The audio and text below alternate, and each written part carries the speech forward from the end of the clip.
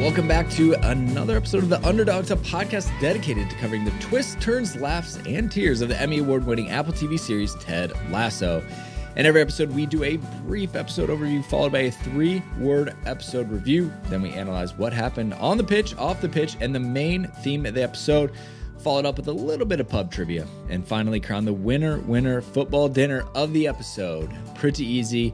You'll be enjoying it. This one is Season 1, Episode 5, Tan Lines. The episode is pretty heavy. Emotional journey for our boy Ted as he navigates personal and professional struggles. Nick and Dan joining me as always. Welcome to the show, gentlemen. Nick, it was a hard turn to the left based on where the season had been going. Yeah, I think you could be forgiven for thinking that this was just simply going to be a comedy, right? After the first few episodes in the series, especially the laughs that the episode 4 brought to the table, which we had some fun breaking down. But Dan, this one, I think if I flash back to when I watched it for the first time, I was like, oh, this is going to get deeper than that.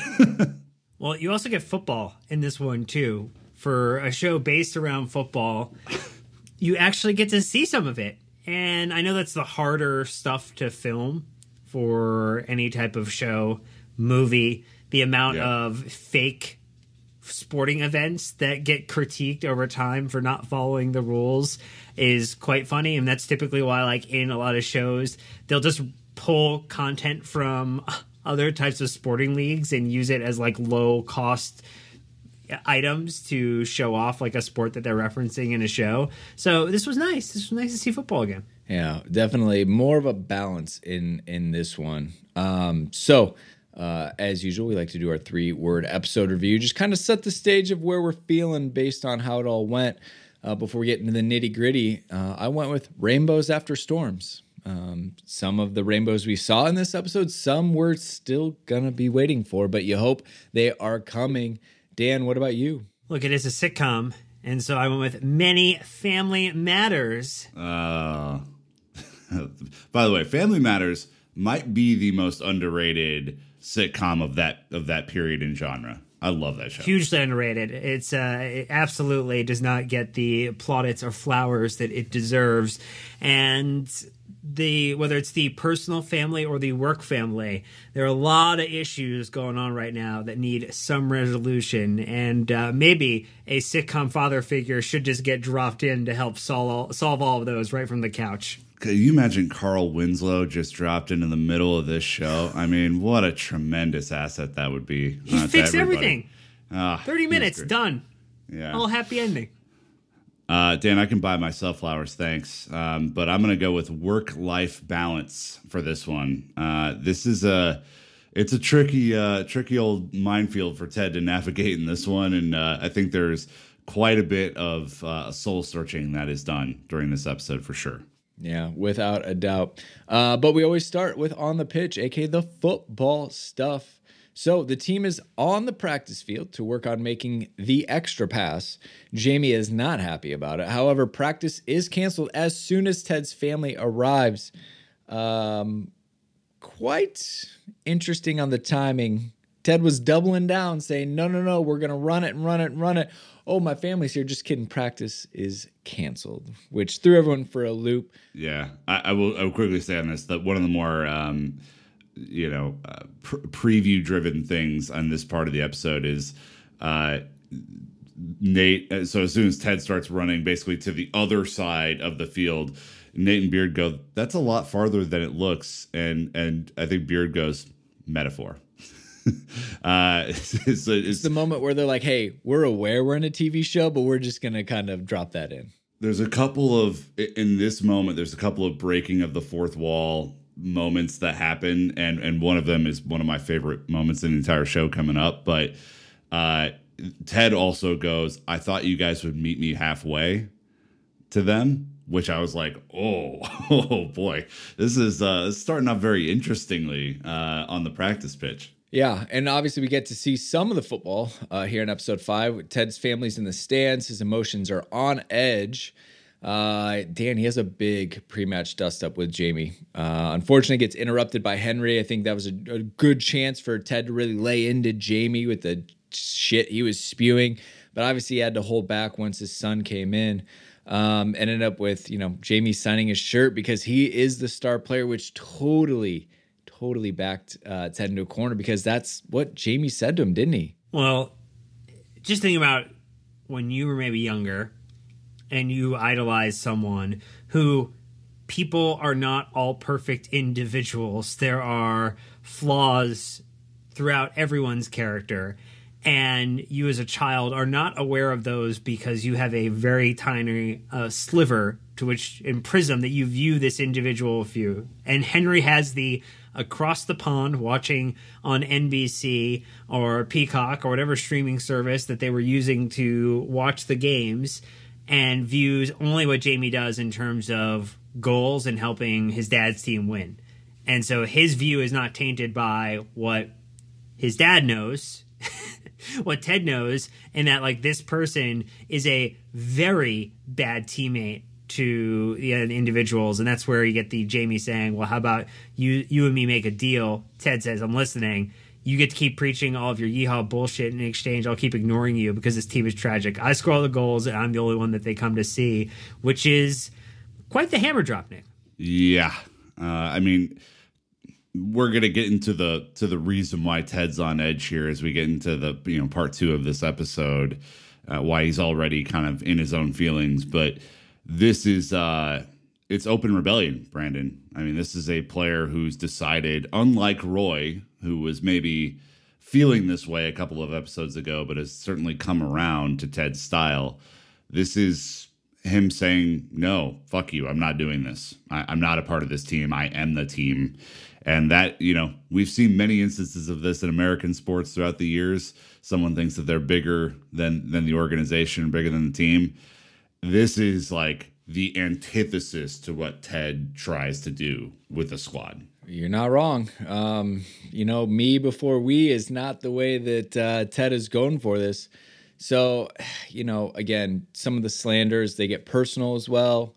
Yeehaw bullshit. And it really digs into personal attacks. And Jamie knows that, in this situation, he feels like he has the advantage because he does score the goals, right? And as we saw, that's literally what happened. So calls the team tragic, really just, makes it obvious he's not going to play by Ted's rules, right? And so, like I said, a little bit of a bummer that Henry rushed in right at that time because I was excited to see what Ted's response would be to such open kind of like, acting out and essentially being like, I'm going to do me. You guys let me know when you're ready. So anyways, as we get into the match, they're playing Watford, which at the time was a Premier League team. They're not currently, but they're up and down a little bit just north of London there. They're losing 2-0 after 6 minutes. In soccer, look, that is tragic, right? That's tough. That is bad. 6 minutes in, you're just kind of getting going at that point. They're already down 2-0. The crowd are just chanting wanker. The pub are chanting wanker. Everybody is upset. But of course, Jamie to the rescue, right? Gets one goal off of a nice dribbling run, and then the second one, Sam Obisanya picks up a foul, and he gets his free kick to level it up. But there, Dan, him and Roy have a bit of an issue over the way Jamie is treating or ignoring Sam, who's on the ground. Didn't take too kindly to his lack of awareness. No, it is. I think the point that we want to make here, Nick, is that when you get to the point of a dust up between two players like that on the same team, this is not a common coincidence. You will see occasionally a player getting frustrated because someone wasn't available for a pass or they weren't on the same page for a particular run of play. And that's usually where that ends because the end goal is to still win. But this is a sitcom about football, or football that is a part of the sitcom narrative.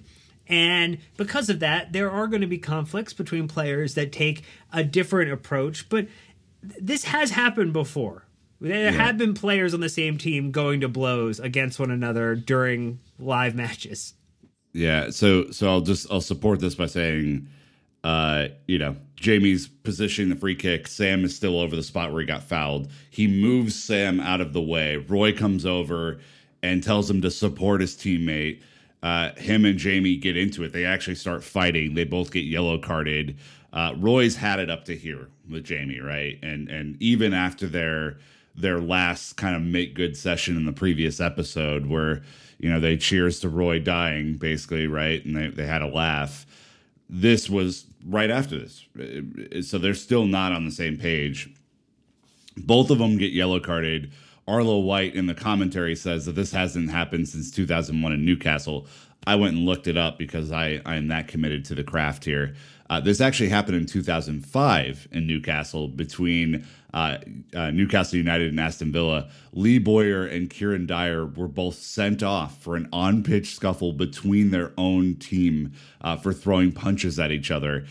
Brandon, I'm throwing this back to you because you have playing experience at a much higher level than rec league at the University of Nebraska, which I participated in. I would assume that this happens during training, right? Frustrations can boil over.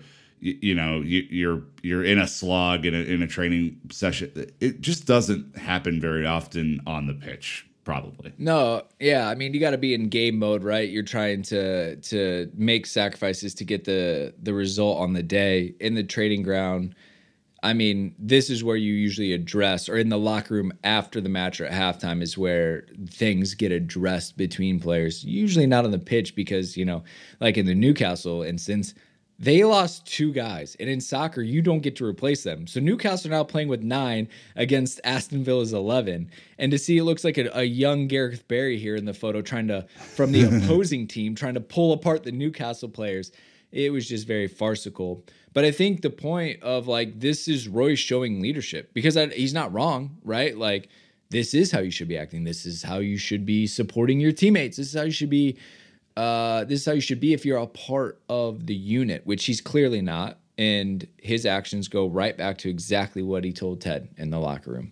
So now, they've got this situation with how they're going to handle this.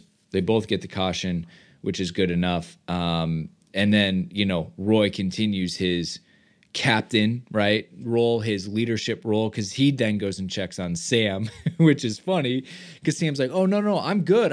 There was all this commotion. I thought I should stay down, which is a little bit of soccer acting, playing up the situation, which we've seen. This is the breaking of the fourth wall, right? This is the show communicating to the audience, especially those who have watched the game before, that they know what they're talking about, right? Roy goes, "You all right, Sam?" Sam says, "Honestly, it doesn't even hurt anymore, but everyone's making such a fuss. I thought I should just stay down." Which is correct. Roy, yeah, 100%. That's what you do.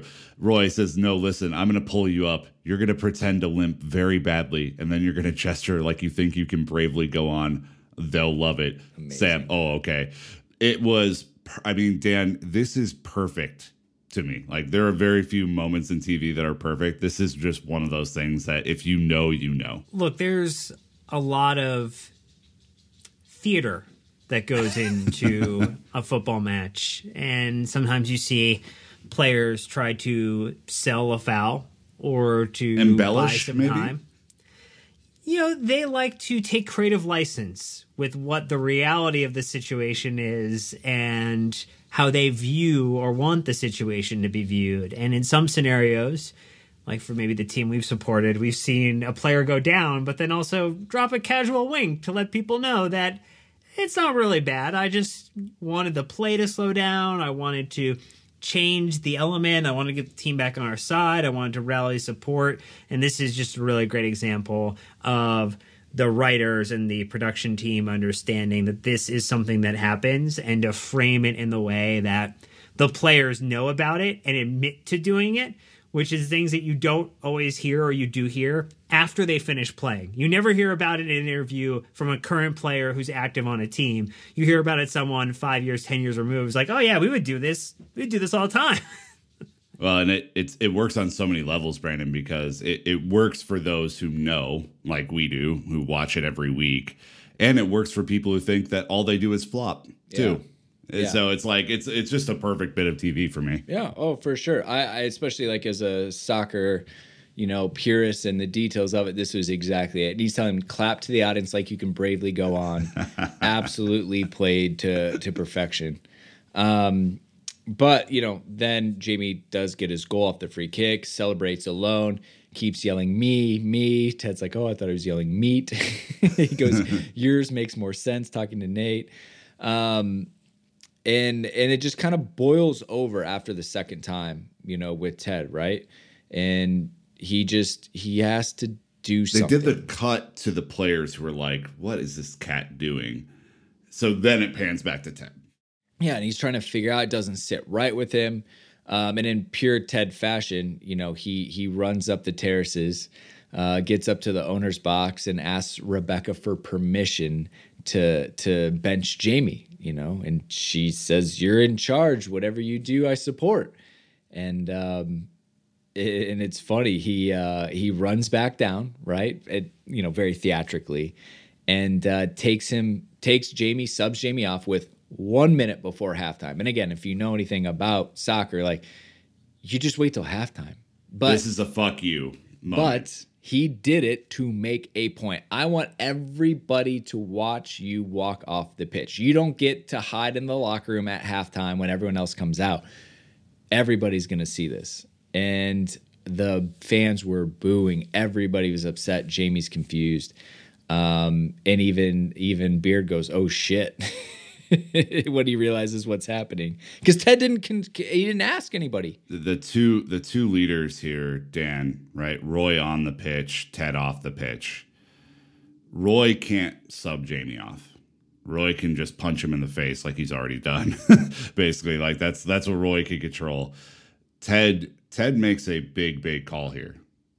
And this team needs to win. Jamie scores goals, which can help the team win, but he's clearly not a fit within the way that this team is playing and structured. And so you get two looks as Jamie goes off. Roy, who's like, oh, like Ted's not messing around, and Beard, who I think had questioned a little bit of maybe the fortitude around the decision making, given Ted the like, okay, here we go. Like now we're stuck in. Now we're committed to this tactic. And I think it was the first time where we see Ted make one of those really big calls. And a call that could be made in any sport. So it's a leadership call or a manager call, not necessarily something that has to be specific to football in terms of the non-American version of it. And so like that is where Ted is showing an ability to have like replicatable skill across different mediums,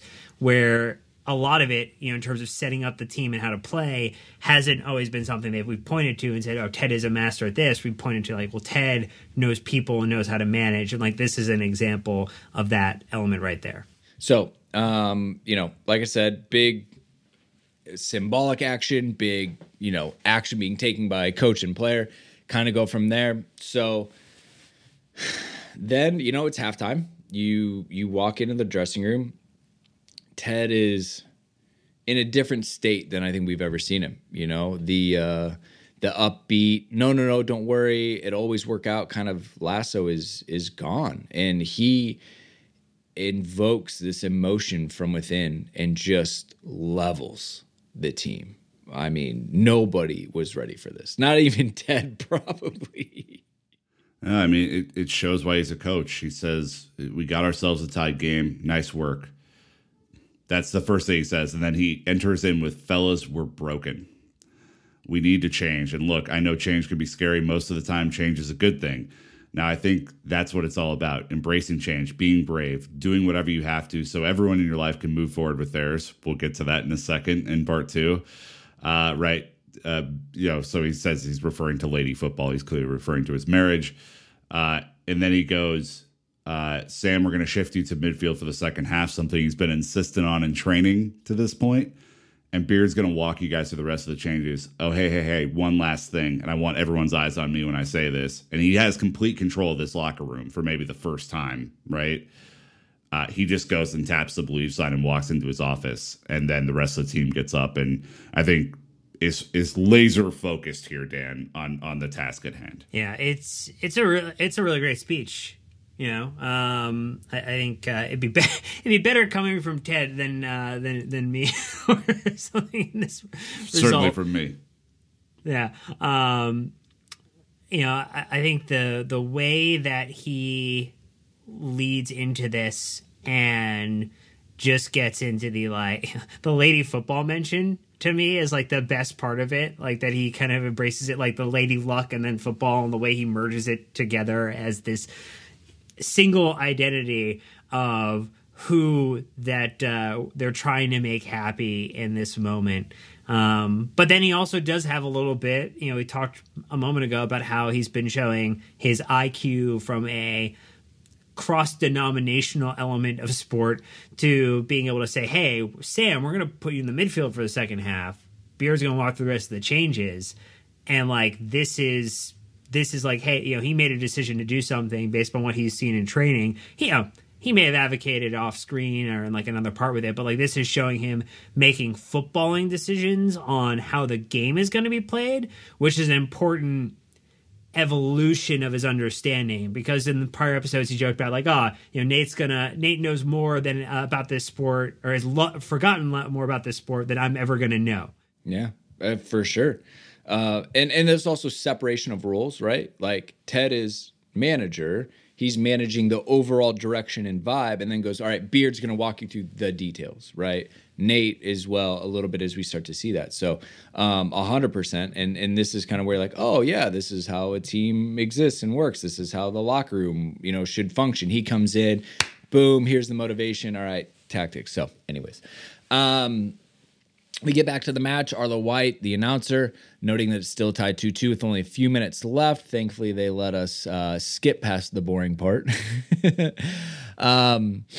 And Richmond have done well without Jamie, which is probably the surprise here. So as it happens, Richmond do score the game-winning goal, and it's all because Roy got in a great position, and he made the extra pass to a newly minted midfielder, Sam.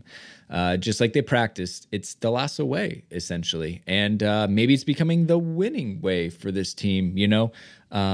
Obviously, the announcer, Arlo White, reading out of the Lasso playbook with, and Roy makes the extra pass, you know, and they just drive it home. But that's good.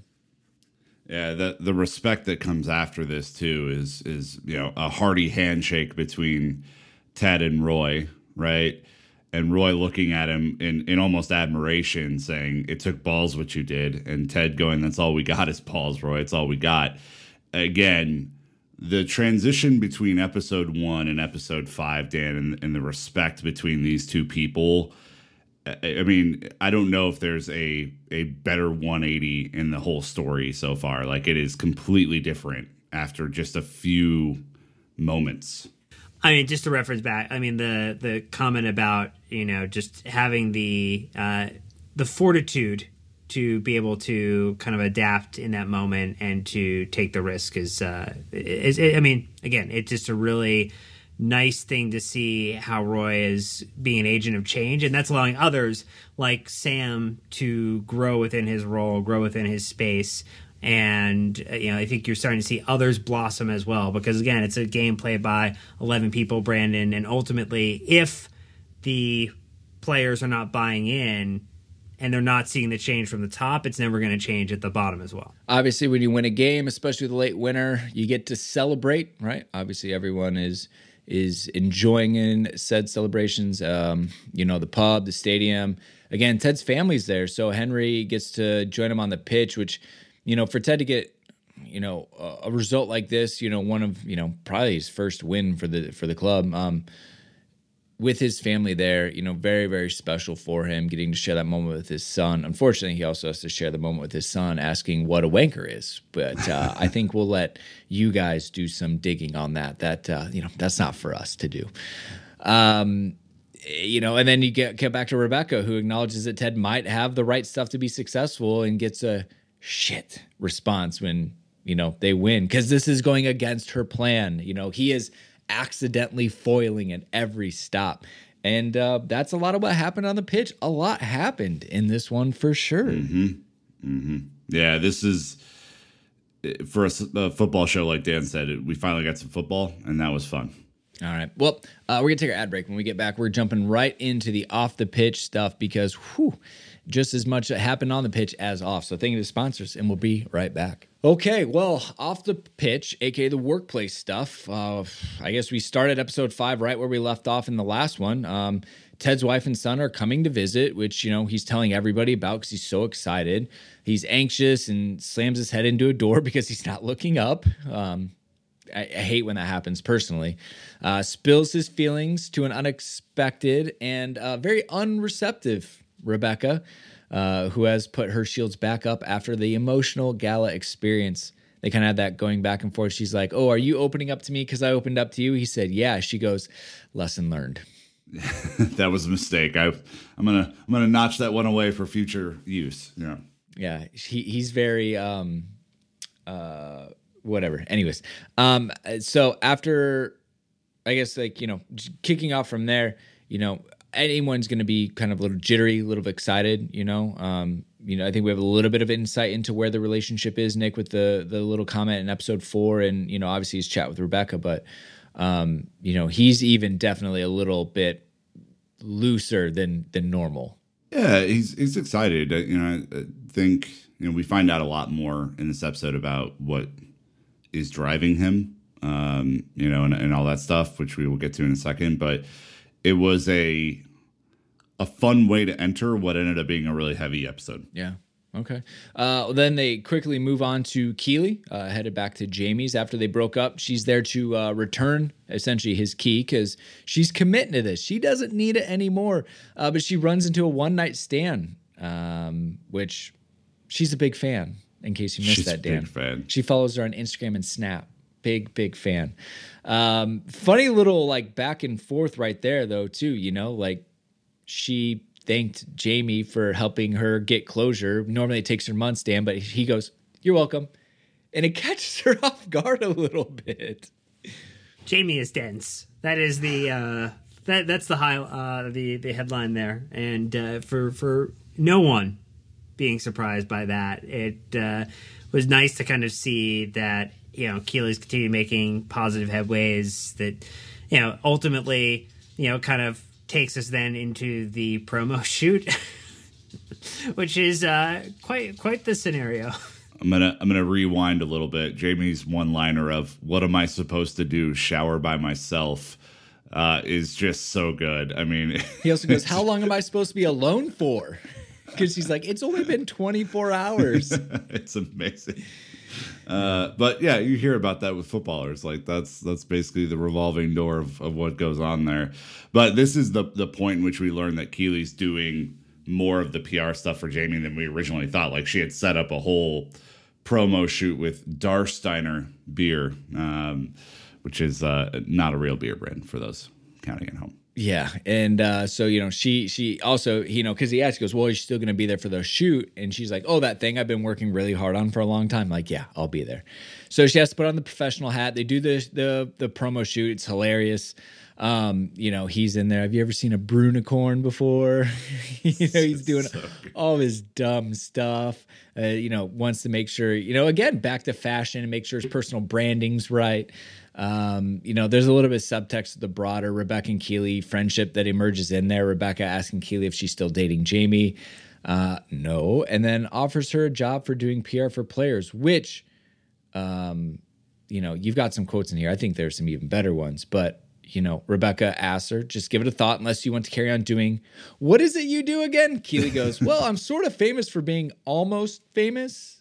And then Rebecca says, "Excellent. Maybe think of it as a plan B." But go back to the exchange, Nick, of "Are you just going to give me a job because I'm a girl?" Yeah, men do it all the time. Yeah, that was funny. They obviously go through a bunch of job related puns, which I'll spare you on that front. But it's it's a really interesting. Again, this has happened very fast. This is only two episodes of timing between Keely just being an annoying mosquito around Rebecca to them being so friendly that Rebecca wants her to do a job, Dan. it seems like it's like, oh wow, these two are really tight now. Definitely tighter than they were in the the first few episodes. We've gone from feet on the couch to job offer opportunities and everything in between. And so, yeah, I mean, I think it's nice to see. It's almost like a more extroverted version of the relationship that Ted and Beard have, that you now have this Rebecca and Keeley relationship on the non-footballing side that has formed. And so you're getting these pairings now on and off the pitch that are producing some really seminal moments for the characters. Yeah. Another one, right away is, Jamie tries to seduce Keeley, asks her to come over to look at the photos together naked. She shuts that down. Roy comes over to offer unsolicited advice, which Keeley throws right back at him. Very, very quick and witty. Their interest is beginning to show. After practice, Higgins lets Rebecca know that the next match won't be sold out as he apologizes. And she says, like, why is that a bad thing? Continuing to try to drive home her plan to ruin the club for Rupert. And then I guess, like, lastly, Nick, they go to the pub. Ted takes the family. They go to the pub. Obviously, he's greeted one way. The family's greeted another way.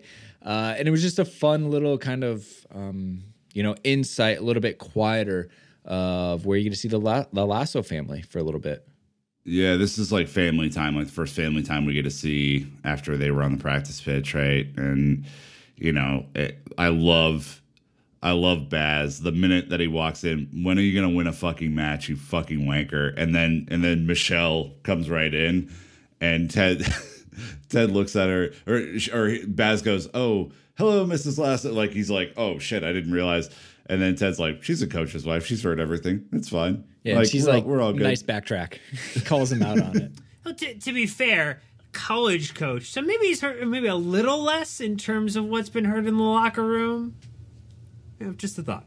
Yeah, maybe, but yeah, it's a bit of an odd duck, right? I mean, Henry goes over and hits, one of the regulars with a dart, after he's giving steel tip darts for some reason that doesn't seem very safe. And then, you get the first real sign that the conversation is going to change, right, Dan? Like the awkwardness between Ted and Michelle in their alone time without Henry there is like, ooh, things are maybe not so good here. Yeah, like they talk a little bit too long about newspaper wrapping the fish and chips, and there's a lot of filling the space to not allow for the silence to then create the avenue for talking about the thing that they're avoiding talking about.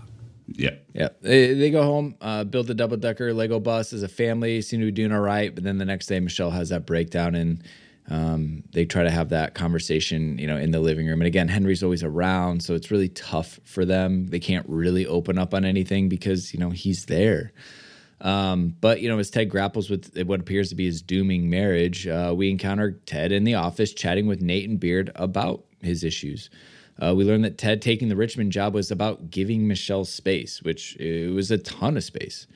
He said, quote, I think, Nate asked him, he goes, "Hey, can I ask you a personal question?" And, Ted, of course, is like, "Yes, please." Like, I love that. He asked him why he moved away, from his family to come take the job over here. And Ted said, quote, "I think at some point I realized that me being around so much was doing more harm than good.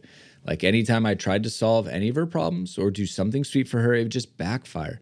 And then she and the therapist we were working with decided that maybe the best thing to do would be to give her a little space. And so, I gave her thousands of miles worth of it." And that's kind of where he really just nail on head, like Band-Aid ripped off, like, here it is. This is what's going on. Yeah. And it now, like, this whole thing makes a lot more sense now, right, Dan? That, a guy who's never coached in the sport, it wasn't about the sport. It wasn't about the sporting challenge. It wasn't about pushing himself as a coach or a mentor. It was a personal reason that he left and decided to take on this like wacko challenge.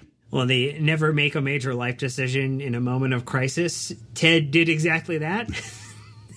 And some of it's going well, but the relationship part, the primary part that, usually brings joy to most people, is not going well. And so, I mean, you get the assembly of some individuals, a council of elders, as it were, named to be disclosed in the future, to come together to try to give him some guidance, some peer guidance from individuals who might be able to weigh in on a situation that he alone is not grappling with well. And this is the really interesting part, right? Because he looks up to Higgins.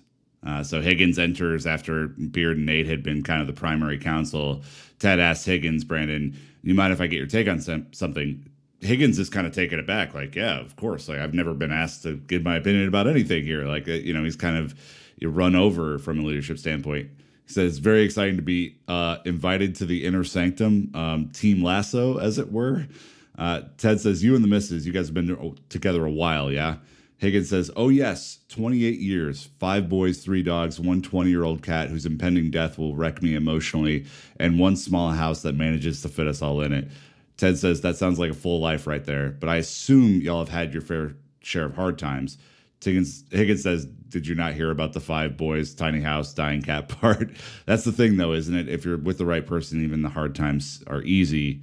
And then Ted, of course, with his funny quip at the end, someone call 911, I want to report a truth bomb. And then Beard taking it the step further. I think they use 999 here, right? I love that. So I love the explanation. Well, that's a little bit dangerous. Kids could die. Like, yeah, that is crippling our system. Again, like, a serious point that just quick tangent into like something funny and lighthearted again. And if you don't take a moment, you're gonna miss that, right? And that's how they're really sneaky on you with this show. It's like if you have to be so locked in because you're just gonna think there was a funny joke in there. Realistically, Higgins did drop a truth bomb in there that was, great. Well, and it's also like pretty clear subtext that Ted's not with the right person, right?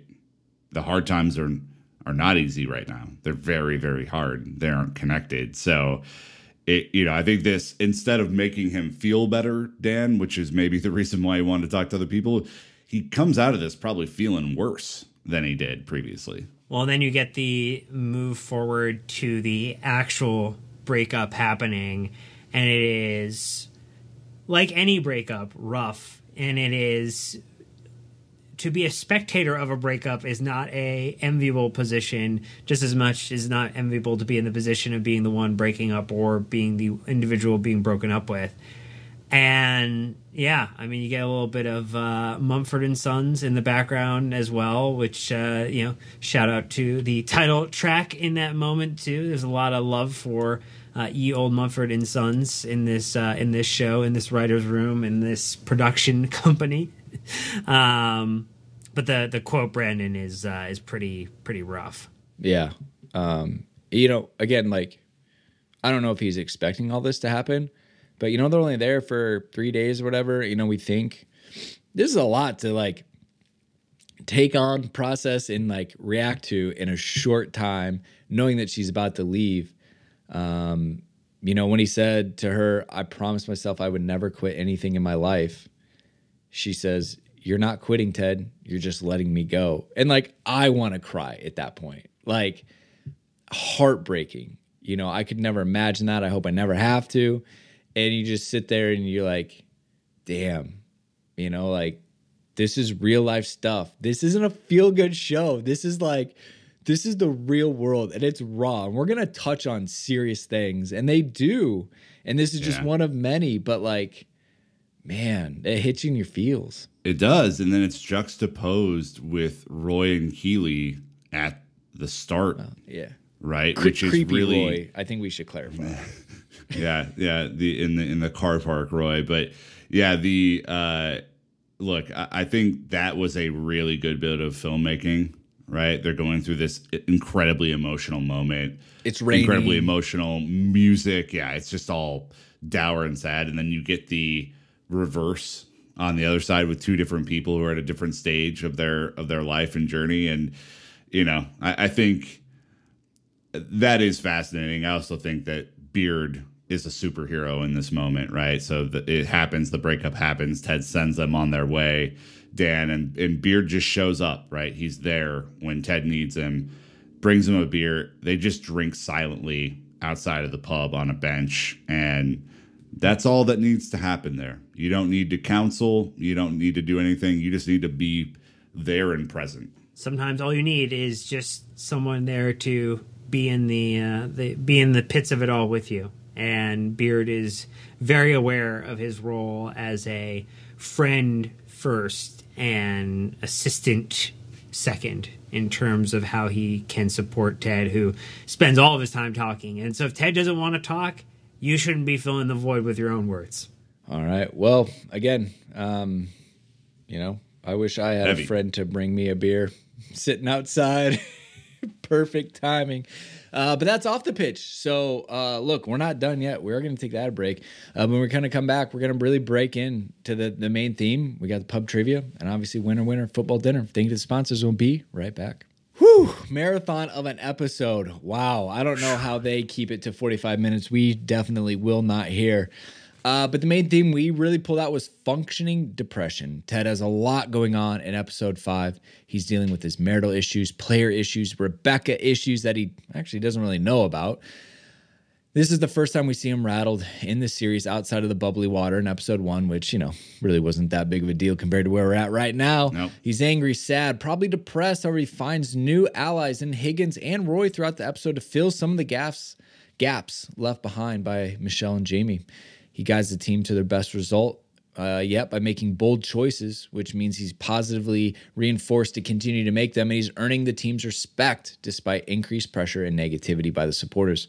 It's almost as if this juxtaposition was brought to light for some kind of reasons. Anyways, gentlemen, functioning depression, Ted's getting it from both sides. Thank gosh there's some positivity to go along with it, because it's a lot, Nick. It's a lot. Yeah, it's the... I think for anyone who's gone through depression, work can sometimes be an escape, right, from what's going on in your head. And so applying yourself to something that you feel like you have control over is a way to help massage the rest of the stuff. And so I don't think it was a mistake, Dan, that he had his best coaching moment in the middle of dealing with the rest of this stuff, because happy-go-lucky Ted was not the Ted that we got in this one. No, it just shows the importance of being in touch with both elements, right? That Ted has indexed so hard to paper over other issues that he was positivity personified, and now he's being challenged with the bucket with a few cracks in it now has a couple holes, and it is not built to the task to handle everything personally and professionally that is happening. And so he makes a choice to, embrace a little bit more of the totality of who he is. And that means taking in some of the bad and finding ways to push that out. And maybe not always in the right way either, to take it out. Like the move to take out Jamie was clearly one of being upset, but also it was the right thing to do. So you can do the right things in these moments, but that is not always the case, Brandon. And so you get to see a real roller coaster of a journey for Ted during this episode. Yeah, you're not wrong. That is for sure. All right. Well, we've got Crowd and Anchor Pub Trivia as always. Fan favorite. I'll get a lot of responses on these things, which are fun. Again, weird questions, observations. This one, with all the density of the emotion and the roller coaster, had probably the most that you could have pulled out of this one, Nick. And I think because the big things were there, these just whoosh, right over our heads. Didn't even see them. You gotta rewatch this one for sure.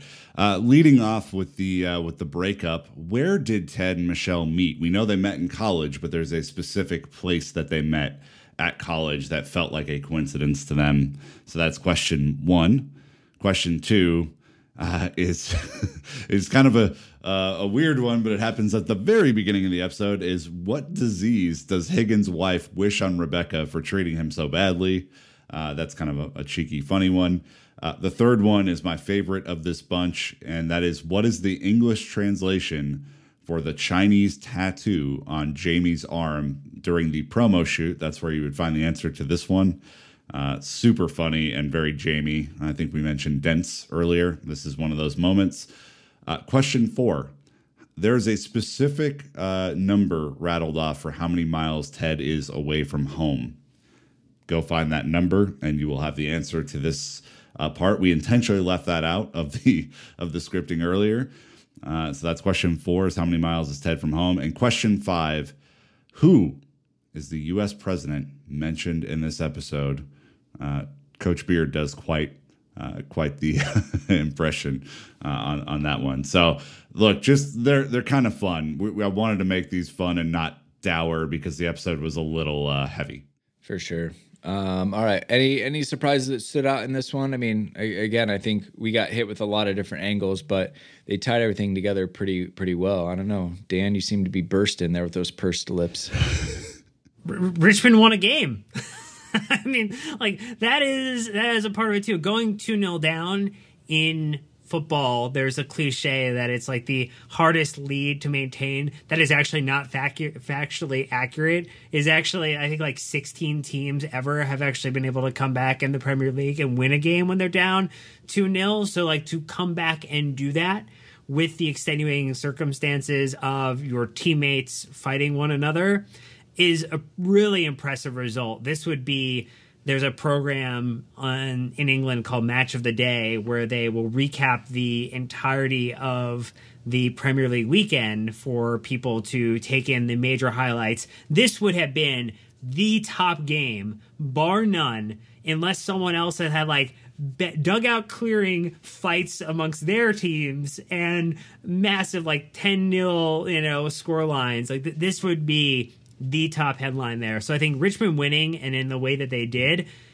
that is the thing that actually would require the largest disbelief to be checked to allow it to move forward. But it's a great plot device, Nick, to get us there. 100%. I'm going to go a little weirder. And Ted brings Henry, his son, a scone and said that it's like a biscuit, except it sucks all the spit out of your mouth. And that is 110% accurate. Scones are a tough eat, man. They're delicious, but they are as dense as Jamie is up top. That's all I'm going to say. All right. Well, the moment everyone's been waiting for, winner, football dinner. Who won the episode? You guys have been pitching me on your sides, and I've been giving equal and fair decisions up until this point. There's nothing to argue about. What do we do? It's Ted. Hands down. Yeah, no one has a better episode. I think, Dan, where I would go is if we were giving out second places, which we don't do here, because if you're not first, you're last. Higgins would be a very close second for me because of the conversation that I think allowed Ted to refocus on what his issues are. And that Higgins little blip is not an accident. We're going to see that in future episodes, that he is a wise sage in the group. You need some stabilizing influences. With characters who are as big and broad, there need to be a few that are a little bit more narrow and dependable to help be bumpers to guide the ball down the lane. And Higgins does that exceptionally well in this episode. I think he also could, again, maybe Roy would have been an option for how he led on the pitch with Sam and kind of supported there, kind of moving forward with, Keeley as well. I mean, like there was a lot of positive movement there. So, I mean, you could try to make a case, but it's a losing argument. No one is going to convince us otherwise that it's not Ted. I think almost just for the on-field decision in the management and the halftime talk alone, right, probably seals it for Ted. And because I think on the pitch he won big time. Off the pitch, he took a lot of blows until the very end, right? And even like the win isn't really a win probably for him anyway. So. It's a clean sweep. Ted rocks this one. He's up to 3 now. So he's early lead. We'll see how things shake out. Plenty of more to come. But that's it for episode 5, right? Episode 6 is next up. We'll be here once you get to it. Don't you worry about it. And I'm excited to see where that one goes after a heavy episode 5, Nick. Heavy. Yep. We're getting into the back half of season 1, which I think is tremendous TV. So I'm very excited to get stuck in on 6 through 10. All right, that's it for this episode of The Underdogs. Please connect with us at Pod Underdogs on social media to continue the chat there. And if you'd be so kind as to take 15 seconds to leave us a 5-star rating and review, that would mean the world to us. We'll see you on the next episode.